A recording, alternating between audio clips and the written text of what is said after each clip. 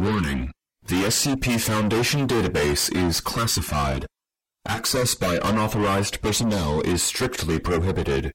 Perpetrators will be tracked, located, and detained. Item Number SCP-030. Object Class Safe. Special Containment Procedures. SCP-030 is to be held at Site-17 within a modified humanoid containment cell. Minor adaptations to accommodate its stature, such as an appropriately scaled workspace and chair, are to be included.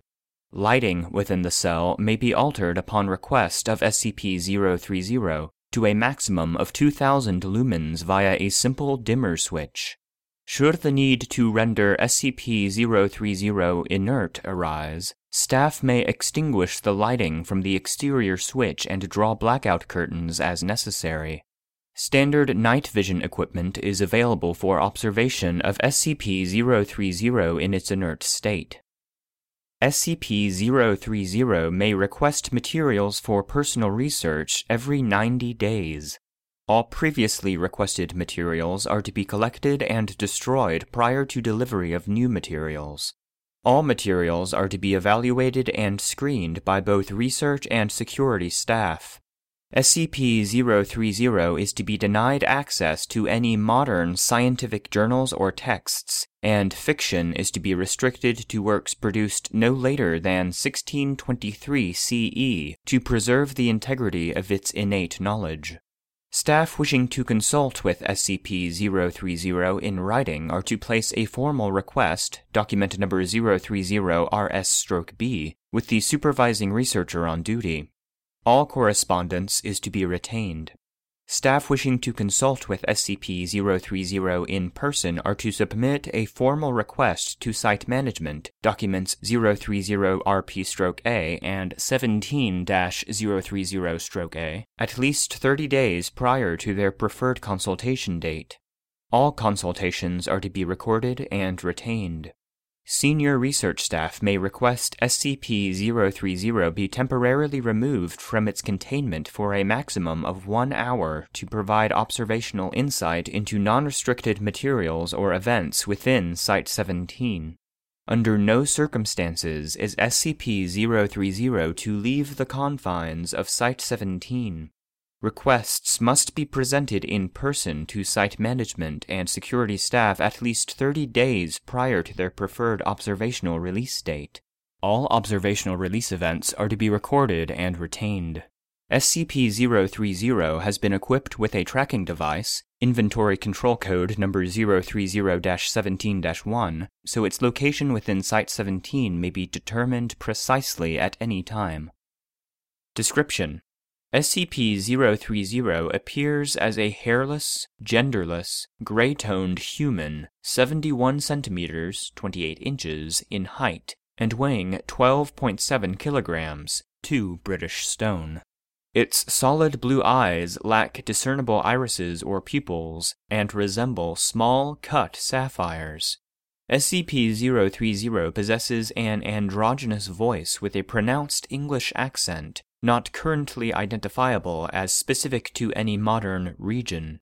It is able to converse, read, and write in Ancient Greek, Latin, Italian, English, Spanish, and Portuguese, as well as 2 additional languages that have not yet been identified despite SCP-030's insistence that they should be common knowledge.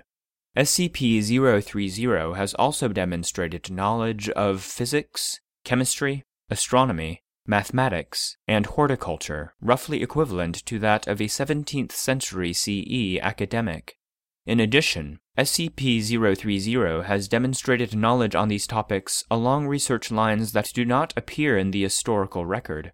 These alternative or entirely unknown approaches to research in the natural sciences are one source of SCP-030's utility in consultation. SCP-030 remains active while a 15-lumen source of light or greater is within 1.5 meters, 5 feet. In the absence of light, SCP-030 becomes inert, apparently losing consciousness and showing no outward signs of life.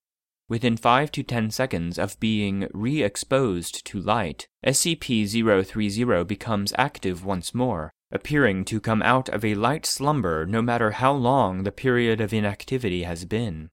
SCP-030 does not appear to require these periods of inactivity as a human would require sleep, and has expressed a desire to remain active as often as possible.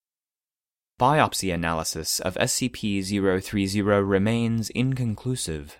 While clays native to the English counties of Kent, Surrey, and Greater London make up the majority of its structure, traces of mandrake, Mandragora officinarum, lye, mercury, and human blood have been found in each sample taken. SCP-030 has expressed that a full exploratory surgery to determine its workings would potentially end its existence. Samples removed from SCP-030 do not regenerate, and sampling is currently discontinued to preserve its integrity.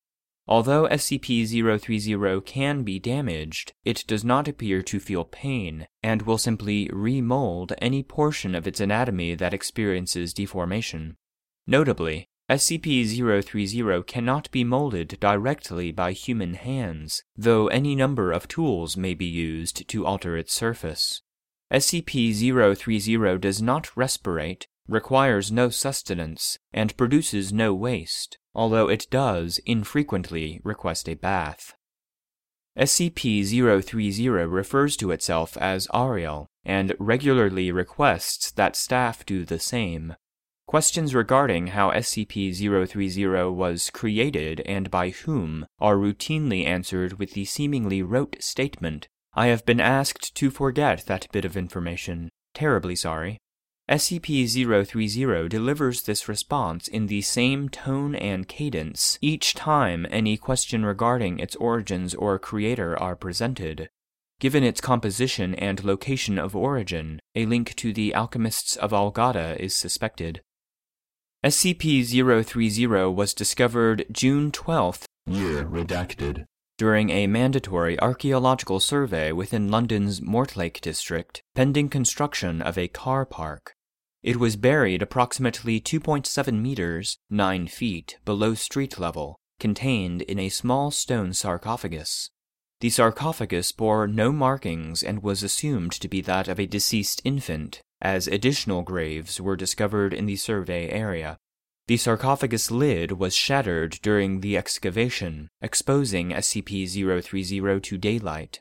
Upon being struck by the sun's rays, SCP-030 roused from its inert state to one of mild activity within a few seconds, stating, "Good afternoon," to the assembled construction team.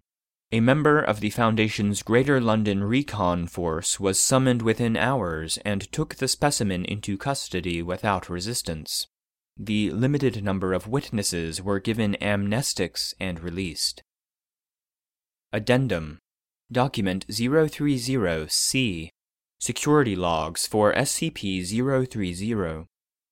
September 14th. Year redacted. Tracking system installed for SCP-030. December 21st. Year redacted. SCP-030 reports malfunction of its own tracking system. Repairs completed within 6 hours. SCP-030 offers to assist, but is refused for security purposes. March 13th. Year redacted. SCP-030 completes 18-week seminar on unknown language Alpha, known as Zephyr. 5 staff researchers considered fluent. Lexicography transmitted to O5. Number redacted. July 2nd. Year redacted. While in consultation, researcher Redacted. inadvertently makes several remarks regarding photovoltaic technology. Consultation ended before the researcher can substantively elaborate. August 12th. Year redacted.